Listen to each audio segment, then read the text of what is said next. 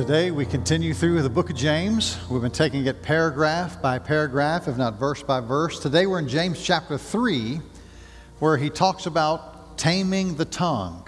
Now James is the younger brother of Jesus, and a lot of times he'll make references to some of the things Jesus has said, and so we're journeying our way through the book of James. This is the time, if you brought your listening guide, we make this available online at fbcborough.church every Friday, and you can print it, bring it with you, or you can use the YouVersion app or whatever note-taking device you'd like to have. But let's consider what the Scripture has to say about taming the tongue. James writing at chapter 3, starting at verse 1. My brethren, let not many of you become teachers, knowing that we shall receive a stricter judgment. For we all stumble in many things. If anyone does not stumble in word, he is a perfect man, able also to bridle the whole body. Indeed, we put bits in horses' mouths, that they may obey us, and we turn their whole body. Look also at ships. Although they are so large and driven by fierce winds, they are turned by a very small rudder wherever the pilot desires. Even so, the tongue is a little member and boasts of great things. See how great a forest a little fire kindles. And the tongue is a fire, a world of iniquity. The tongue is so set among our members that it defiles the whole body and sets on fire the course of nature, and it is set on fire by hell. For every kind of beast and bird, of reptile and creature of the sea is tamed and has been tamed by mankind, but no man can tame the tongue. It is an unruly evil, full of deadly poison. With it we bless our God and Father, and with it we curse men, who have been made in the similitude of God. Out of the same mouth proceed blessing and cursing. My brethren, these things ought not to be so. Does a spring send forth fresh water and bitter from the same opening? Can a fig tree, my brethren, bear olives, or a grapevine bear figs? Thus no spring can yield both salt water and fresh. Taming the tongue. Taming the tongue. Sticks and stones may break my bones, but words will never hurt me. That's a lie, isn't it? That's a lie. I'm here to tell you. You know, somehow we learn that little lyric when we're children. I don't know that anybody teaches us. We just learn it. Sticks and stones may break my bones, but words will never hurt me. That's not true. Words are hurtful. Words are harmful. Words can be painful in people's lives. They're powerful containers that penetrate and pierce our hearts and our souls, and they cause hurt and division and regret. Instead, the lyric ought to say, sticks and stones may break my bones, but words can really hurt me. Words really do hurt me. I might recover from the sticks and stones and broken bones, although I'm not looking for any of those necessarily today. I can recover from sticks and stones and broken bones, but the pain and the hurt from words lingers. Haven't you experienced that in your own life? I would imagine for some of you, the greatest wounds that you carry are not from being a victim of a blindside block on the football field, or maybe in the schoolyard you fell off the playground equipment, or in the business world somebody betrayed you in a business deal. But the greatest pain that you probably carry today is because of what somebody said to you, or what they said about you, or your children, your family, or someone that you love. It was the words that they used that penetrated and pierced your heart. They were harmful, they were hurtful, they were painful, they were powerful. Sticks and stones may break your bones, but it is the words that people say to you that can really hurt you. Here's the main thing to know, phrased as a question today. Is God in control if my tongue is out of control? Can I really say God is in control of my life if my tongue is out of control. James is not so much concerned about trying to control what other people say. He says, look at your own life. Look at your own heart. What language, what speech, what words do you use? If your tongue is out of control, how can you legitimately say in your life that God is in control? And so he talks about taming the tongue as an indication that you've surrendered to the Lord Jesus and you're living a life for Him with a controlled tongue. James tells us here in these 12 verses of chapter 3 that there's a threefold problem and a single solution to taming the tongue. Beginning at verse 1, he describes this threefold problem. And I'm reading from the New King James Version. And so you follow along. We're going to go verse by verse. So pop open your phone app or use the Bible you brought with you. The first thing that James says is that the tongue is dangerous. That's part of the problem. The tongue is dangerous, needs to be tamed. Most dangerous things need to be tamed. A wild animal got to be tamed. A wild kid needs to be tamed. If something is docile, doesn't need taming, but something that's dangerous does. Notice how dangerous it is. He begins in verse 1. My brethren, it's a warning. Let not many of you become teachers, knowing that we shall receive a stricter judgment. So there's a warning of the danger of being a teacher. And when he says teacher, he doesn't necessarily mean if you're going into education and college, change your major. He's not necessarily talking about school teachers or college professors, but teachers of God's Word. Bible teachers, pastors, Bible study leaders, Sunday school teachers. Be careful, be warned, the tongue is dangerous. Now, what in the world does the danger of the tongue have to do with being a Bible teacher? Well, it's because the tool that Bible teachers use mostly to explain the Bible are their words. When I come here on Sunday morning, I don't bring a bunch of machinery and put together an automobile. And believe me, you don't want me to work on your automobile. I don't come up here with a calculator and tax forms and I do all your taxes and accounting, although I can refer somebody to you. The work I work in, and if you're a Bible study teacher, if you're a Sunday school leader, you work in the world of words. So be careful. Words are dangerous. And if your work is based on the words you share, make sure you say the right thing in the right way for the right reason. That's the reason there's a stricter judgment, because we work with words. And it says, who can tame those?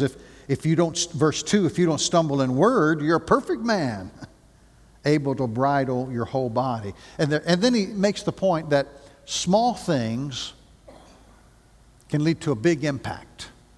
Small things have a big impact. In verse 3, he says, we put bits in horses' mouths that they may obey us, and we turn their whole body. A horse is a muscular, majestic being. I mean, a horse has more power and strength than any man or woman does, but yet even a child can lead this massive, muscular being called a horse just with the bit and bridle the right way, with the reins and how they're led. Now, I'll have you to know that's the full extent of my knowledge of horse riding. That's all I know. But being a pastor, I can speak at length on things I know very little about. So that's what we do, because I work in words, as we say. But even children can ride a horse if the bit and the bridle are used properly. Whatever that means. Small things can make a big difference. Then in verse 4, he used the example of a ship. These mighty ocean-going vessels that face waves and fierce winds, they can be turned by a relatively very small piece of the ship called a rudder. Small things, a bit in the horse's mouth, a rudder on the rear of the ship, small things can make big differences. And James says the tongue is a small thing. In verse 5, see what a great forest can be set ablaze by just a little thing. So be careful. Be warned. The tongue is dangerous. It's a small thing, but it can cause a forest fire. It can set the world on fire when it's used the wrong way and at the wrong time for the wrong reason. How many people have been hurt? How many relationships have been broken? How many regrets have people had to live with because somebody could not control their tongue? What about your life? How many broken relationships and regretful moments have you lived through because you or someone near you didn't know how to control and tame the tongue? So the tongue is dangerous. Then James continues, tells us the second part of this threefold problem, starting in verse 6, that the tongue is destructive. It can destroy things like nothing else. Not everything that's dangerous is necessarily destructive, but the two are only a few steps apart, are they not? He continues in verse 6 and says the tongue is a fire. He leans into that imagery of the tongue being a fire. And it is a world of iniquity. I hope you're tracking with me, verse by verse. It's a world of iniquity, meaning hardly anything good will come out of an untamed tongue, an uncontrolled tongue. The wrong thing said in the wrong place with the wrong spirit hardly ever is going to be. That's just a world of iniquity. And James says that's the destructive part of it. In verse 6, then, he gives two particular examples. First, he says the tongue is set among our members that it defiles the whole body. You see that phrase in verse 6? The tongue, untamed, defiles the whole body. Now remember that James is the younger brother of Jesus. And the Gospels have not been written by the time James wrote this. As a matter of fact, the book of James in your Bible was probably one of the first written accounts that became part of our Scripture. Historically, it's probably about the year 40 A.D., and the Gospels, Matthew, Mark, Luke, and John, those four books weren't written to a decade or two or so later. And so James never directly quotes Jesus like the Gospels do, but James makes lots of references to Jesus' teachings. And here's one of those. We've seen that time and time again. Every Sunday we've been in James.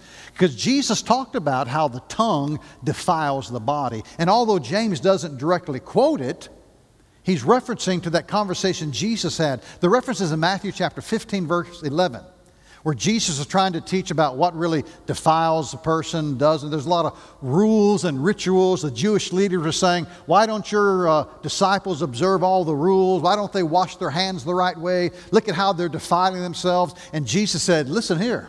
That's a John Waters paraphrase. Listen here, he says, it's not what goes into the mouth, eating certain foods, not eating certain foods, washing certain ways, not washing, doing this, doing. It's not what goes into the mouth that defiles the man, but what comes out of the mouth. That's what defiles. And James apparently knew that teaching of Jesus.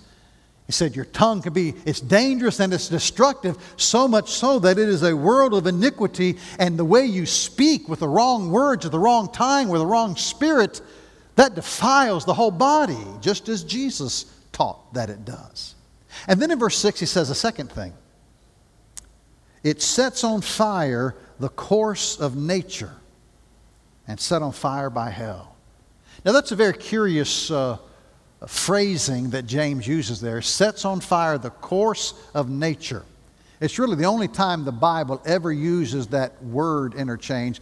And so Bible translators are a little curious about how to translate it. He wrote originally in the ancient language of the New Testament, ancient Greek. And so we're fortunate to read our English Bibles. But translators struggle. What is this course of nature? Literally, he's talking about the wheel of existence. Now, we don't like that because it sounds too much like the Buddhist. the wheel, or Simba in the circle of life. Y'all have heard of that, haven't you, too? That we just keep reincarnation. But James is trying to tap into that as your life goes on, he's not buying into reincarnation, but he says, when you have this sense of your existence in the world, and the word there translated nature literally is the word Genesis, your existence, your being. That as you live your life, to put it in colloquial vernacular, he's saying, as you go about the ups and downs of your life, the tongue will either make your life a joy or it will be like burning from the pits of hell, he says in verse 6. And the tongue is so destructive that as you go through the wheel of existence, the course of nature, as you go through the seasons of life, The words you use can destroy your life. How many people have destroyed their families? They've destroyed their reputation. They've destroyed their careers. They've destroyed their lives because the tongue was a fire. And verse 6, it was a fire set ablaze by hell itself. It's dangerous, and an uncontrolled tongue can be very destructive, ruining everything in its path. The third part of the problem of the untamable tongue is that the tongue is divided. Starting in verse 9. It's divided. With it, he says, we bless God, and with it we curse men. On one hand, we bless our God and Father, but on the second hand, we curse men, and James says, those who have been made in the similitude of God. Now, what in the world does that mean, the similitude? It means made in the likeness of God. They bear the image of God. Y'all remember the story in Genesis? When God, speaking as God in three persons, He said, let us make men and women our image. So male and female, He created them. And they bore the image of God. So every man and woman you meet, every boy and child you meet, bears the image of God, meaning God has revealed who He is, His character, His attributes in human beings. Not giraffes, not oak trees, not doves or turtles, but in human beings, God revealed His likeness. Not physical likeness, but His attributes. Now, not everybody is a child of God. Make sure you don't misunderstand that. The Bible's clear. Not everybody is a child of God. Those who do not believe in Jesus Christ and Lord and Savior are not children of God. They're created by God. They bear the likeness of God. But the Scriptures clearly teach that when we don't know Jesus Christ, when we're separated from God, we're children of wrath, children of the world. But only when we come to a saving knowledge of Jesus do we then become adopted into His family and become children of God. So not everybody is a child of God, but everybody, every man, woman, girl, and boy you meet bears the likeness or the image of God. They have value, they have worth because they bear the image of God. That's why in chapter 2, he went directly to the issue of favoritism and discrimination, and today how it reveals itself in racism, because no matter what race somebody is, no matter what culture he's from, no matter what language he speaks, that person bears the image of God. And how can we bless God on one hand and with the same tongue curse somebody that bears a likeness of God? That's why the tongue is dangerous and destructive, because we can speak out of both sides of our mouth. And then notice what he says in verse 11, where he uses illustration. Does a spring send forth fresh water and bitter from the same opening? And can a fig tree, my brethren, bear olives? Or a grapevine bear figs? Thus no spring can yield both salt water and fresh. And James, like his brother Jesus, used simple illustrations to teach profound truths.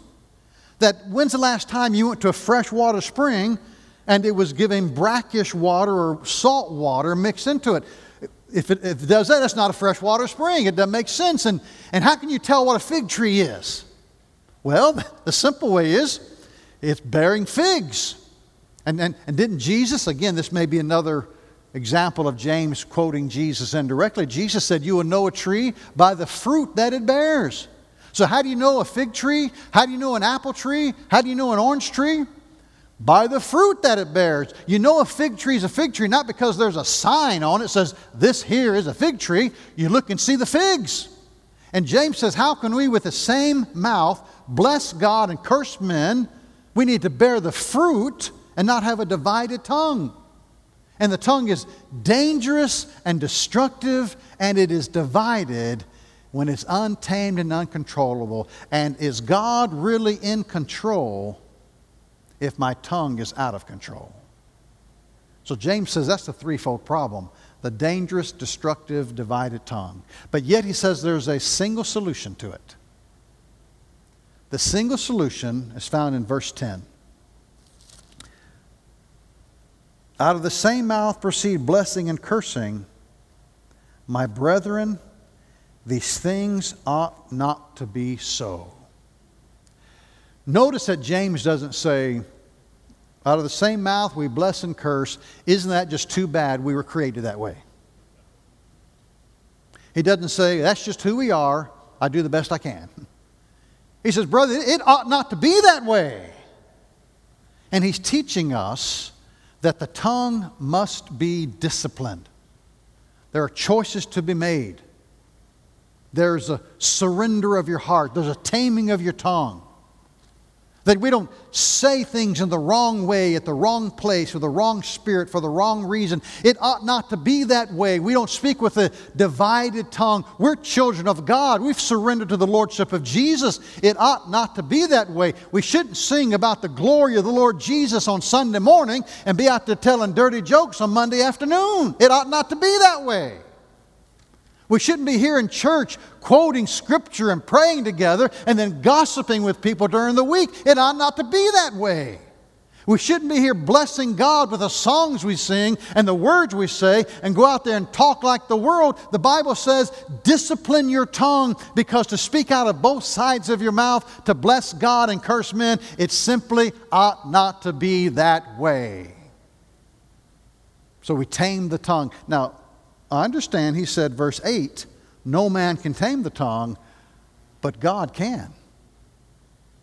Maybe you haven't tamed your tongue. Maybe I haven't tamed my tongue because I haven't disciplined it under the control of the Holy Spirit.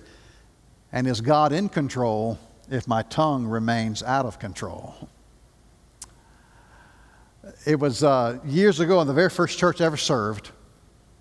I had a lady stand up one day in our meeting, and godly, lovely lady. And we've had dinner in her home over the years. This was at Lawrence County, Georgia. She said, my daddy taught me, if you were to think it, you might as well say it. So here's some things I want to say. I thought, oh, no. But she said some good things. She was very encouraging, so forth. But I thought to myself, we dodged a bullet there. Because if your daddy said, if you were to think it, you might as well say it, your daddy was wrong. Because there is wisdom, there is virtue, there is maturity, spiritual maturity, and just because you think it, having enough wisdom not to say it. Control that tongue. Walk it back. Sometimes spiritual wisdom, spiritual maturity means you don't say something at the wrong time or the wrong place for the wrong reason. But by faith in spiritual maturity, when you discipline your tongue, you know the right thing to say, the right way to say it, and the right reasons to say it. Otherwise, James says it ought not to be that way. Proverbs 15:1 says a soft answer turns away wrath, but a harsh word stirs up anger. That means when you're in a confrontation, if somebody has flamed you or said something to you, a soft word just diffuses that bomb. It turns away wrath. Now, I've been guilty of ignoring or disobeying Proverbs 15:1 many times. I can give you dates, locations, and the people sitting around the table where they said something harsh, and I thought selfishly, by the word of the Lord, I'd said something harsh back. They were snarking to me, and I was snarky back to them. I gave as good as I got. And I still remember those times, and most always the subsequent regret that came into my heart. But there have been other times when I responded with a soft answer, and lo and behold, it turned away wrath. And I can't think hardly ever of a time when I responded with a soft answer that I ever regretted it. So the tongue is dangerous, destructive, and divided, but God's Spirit enables you to tame it and discipline it and speak a soft word in times of wrath. Is God in control if my tongue is out of control? So how do you live that way day by day then? What does that look like? How do live with a tamed tongue in your life? Well, let me finish my message by all of us asking ourselves what I call 10 soul-searching questions. I was going to call this 10 tangly teasers for an untangled tongue, but I was afraid I couldn't get that out more than once. So 10 soul-searching questions. Remember, Colossians 4:6 says, "Let your speech always be with grace, seasoned with salt." That's what the scriptures say. Now, a lot of us get this reversed. We have salty speech we try to season with grace. But the Bible says, God's Word says, you need to have grace-filled speech, which you then season with salt, meaning truth. Speak truth, but make sure you speak with grace, seasoned with salt. See, some people think you can say anything you want to say as long as it's true, but make sure you speak with grace, season it with salt. Don't speak salty words you try to season with grace. We see that most commonly in a kind of funny way when people think they can say anything about anybody as long as at the end you tag on the phrase, "bless their heart." That is the ugliest baby I have ever seen. Looks like a creature from the fourth lagoon. Bless its heart. Or that outfit that woman is wearing is hideous. It doesn't match. It's the wrong style. It doesn't fit. Bless her heart. And we have salty speech that we try to season with grace instead of graceful speech that we've seasoned with salt. And so how do you live that way? Well, let's walk through these 10 questions. And I need to answer these for myself, and you need to answer these for yourself. Number one, do I typically build up people or tear down people with my speech? Now, if you don't know the answer to this, your family members and coworkers do. If you're not sure, they are. So if you got enough courage, ask them. Do I usually build people up or do I usually tear people down? That's an issue of, are you taming the tongue? Question number 2. Is my first reaction usually critical? When you hear something or somebody expresses an idea, is your go-to position why it won't work, why you're against it, why you don't like it? Is it always a critical response? Is that your go-to? I remember years ago talking to a church member. And this church member said that she had the gift of prophecy. And she would just speak her mind and speak certain things. And I realized she didn't have the gift of prophecy. She just had the gift of being rude. You're being critical and rude is not a spiritual gift.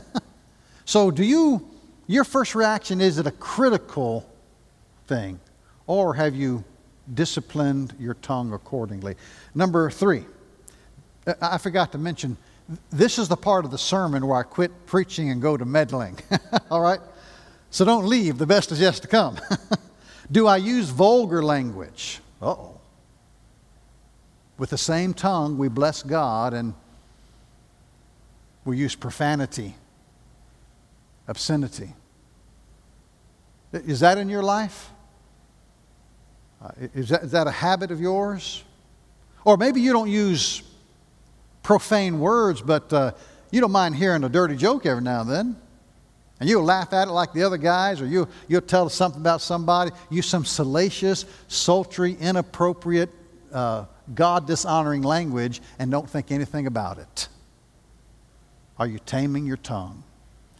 Number 4, am I generous with compliments? This is something I've learned in recent days, that compliments are free. Give them away. I was reading a book the other day that said, give away compliments just everywhere. Just give them away. They're free. Give them away. You're standing in line at Walmart. Compliment the person who's checking you out somehow. Don't say, you're a whole lot less slower than the guy the week before. Don't say it like that. Compliment the person. You're getting your food at a drive-thru? Throw out a compliment. Compliments are free. Be generous with your compliments. Don't make somebody earn your compliment. Give them away, give them away, give them away. They're free. Just give them away to everybody. Use your speech that way. Number 5. Is this number 5? Number 5, do I gossip? Do I gossip? You know, a lot of people think as long as it's true, you're not gossiping, but they're wrong. Most gossip is true. It's just truth that you don't need to be talking about it that way at that time to that person. And a lot of times we'll disguise gossip as a prayer request. Oh, you need to know about this because we need to pray for them. You hadn't prayed for them. You don't plan to pray for them. You just want to gossip about them. And remember what my mama told me. She's the second greatest theologian I've ever known. Those people that'll gossip to you, they're the ones going to gossip about you. So don't feed that fire. Don't stoke that flame. It dishonors Christ and hurts other people. Next question, whatever number it is. Am I prone to exaggeration? There's little white lies. Or maybe just stretching the truth. If you stretch the truth, is it really the truth? I mean, think about it. But yet we'll exaggerate. Usually it's to make our own selves look a little better in the eyes of somebody else. That's a pride issue. At the heart of that is a sin issue. And if you don't control your tongue and you exaggerate things, that dishonors the Lord. When I do it, it dishonors the Lord. When you do it as well. Number 7. Thank you. Mine aren't numbered, so note to self. Do I speak through my keyboard in ways I wouldn't in person? Now we're really starting to meddle, aren't we? I mean, we don't realize that controlling your tongue sometimes begins with the fingers at the end of your keyboard. But we'll sit at our keyboard and we'll say something online, or we'll tweet something, we'll put something in, we'll post something here, post something there, and we'll say something through our keyboard. We'd never sit down face to face and say somebody. We'll get behind our keyboard, we'll be brave and bold and rude, but we never would do that in person because we know it wouldn't honor the Lord in person, but somehow we hide behind our keyboards and it dishonors the God every time we do it. So do I speak through my keyboard in ways that would dishonor the Lord? Number 8, does my speech stir things up or settle things down? Are you the kind of person that can kind of calm the moment by a word fitly spoken? Or are you out there just stoking the flame, stirring, and when somebody says something, you say, you know, you're right. I don't think that either. You just, like a snowball. Do your words stir things up? Or do you show wisdom and grace and kindness to use your words to settle things down? I tell everybody in our leadership training here at the church that everybody's got 2 buckets. On one hand, you got a bucket of water. One hand, a bucket of gas. And I talk to our deacons, our church staff, and other leaders and say, when you're in our church and you hear a spark of discontent or a spark of controversy or a spark of anger, you have a choice to either pour on a bucket of water or you pour on a bucket of gasoline. Usually by the words you speak and the responses that you make. So do you show wisdom? Do you control the tongue in that sense? Number 9, do I speak with kindness? It's hardly ever wrong to be kind. And number 10, is my speech filled with grace? The grace of the Lord Jesus. Remember in Colossians 4:6, let your speech be with grace, seasoned with salt. So our main thing to know today,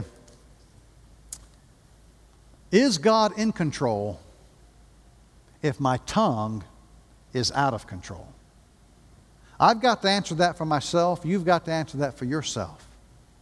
But can you literally say, God is in control of my life if your tongue is running out of control? That's what James is talking about as a part of this everyday faith. So what are you going to do this week? Like I said last Sunday, not starting in January. What are you going to do this week that's going to demonstrate through Christ you're taming your tongue that is so dangerous and so destructive? You know, it all begins by giving your life to Jesus. You can't do this on your own. And that's the reason God's people are a higher standard. First, you got to give your life to Jesus. Confess your sins. Realize that He died on that cross as your substitute. He bore the wrath of God so you could find the righteousness of God. And He makes available to you forgiveness, peace, and eternity. If you will surrender to Him as Lord and Savior, that's where it begins. And once you give your life to Jesus, then you live your life for Jesus each and every day. Is there some way that I can help you with that? Perhaps you're here this morning and you've been thinking and considering and you're ready to give your life to the Lord Jesus. I'd love to pray with you. I'd love to show you how you can find the truth of that in the Scriptures. Or maybe you made that commitment years ago, but you're having just some struggles with then living it out. Living for Jesus. I'd love to come alongside you, either me or one of our staff ministers, to help you in those things. What I ask you to do is either send me an email. My email is very simple. It's john@fbc-statesboro.org. That comes straight to me. Straight to me. Nobody sees it. Nobody filters it. Send me a note that says, I'd like to talk about how I give my life to Jesus, or I can grow in my faith. Or you can use these Connect cards we've made available. You see these in the pew racks right there in front of you. You scan this code with your phone. It takes you to our fbcboro.church page, and you can put in whether you got information about our church or information about a commitment we've talked about, or maybe like many have done behind the scenes, you want to make the commitment of church membership. Even during COVID-19, we had people making the commitment of memberships, and we're meeting with them. We had baptism in the last service. Maybe your step is baptism, or you just got some questions, and you can use this Connect card for all that and so much more.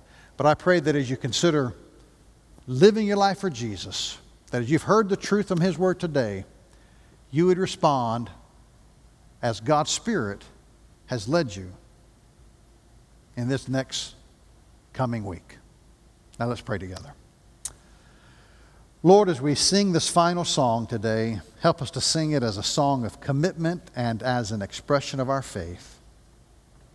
Help us to live for Jesus. Help us to give our life to Jesus. And may we specifically know how to tame our tongues through your grace. And I pray this in His name. Amen. Let's stand together and sing this final song of commitment in our response to the Lord today.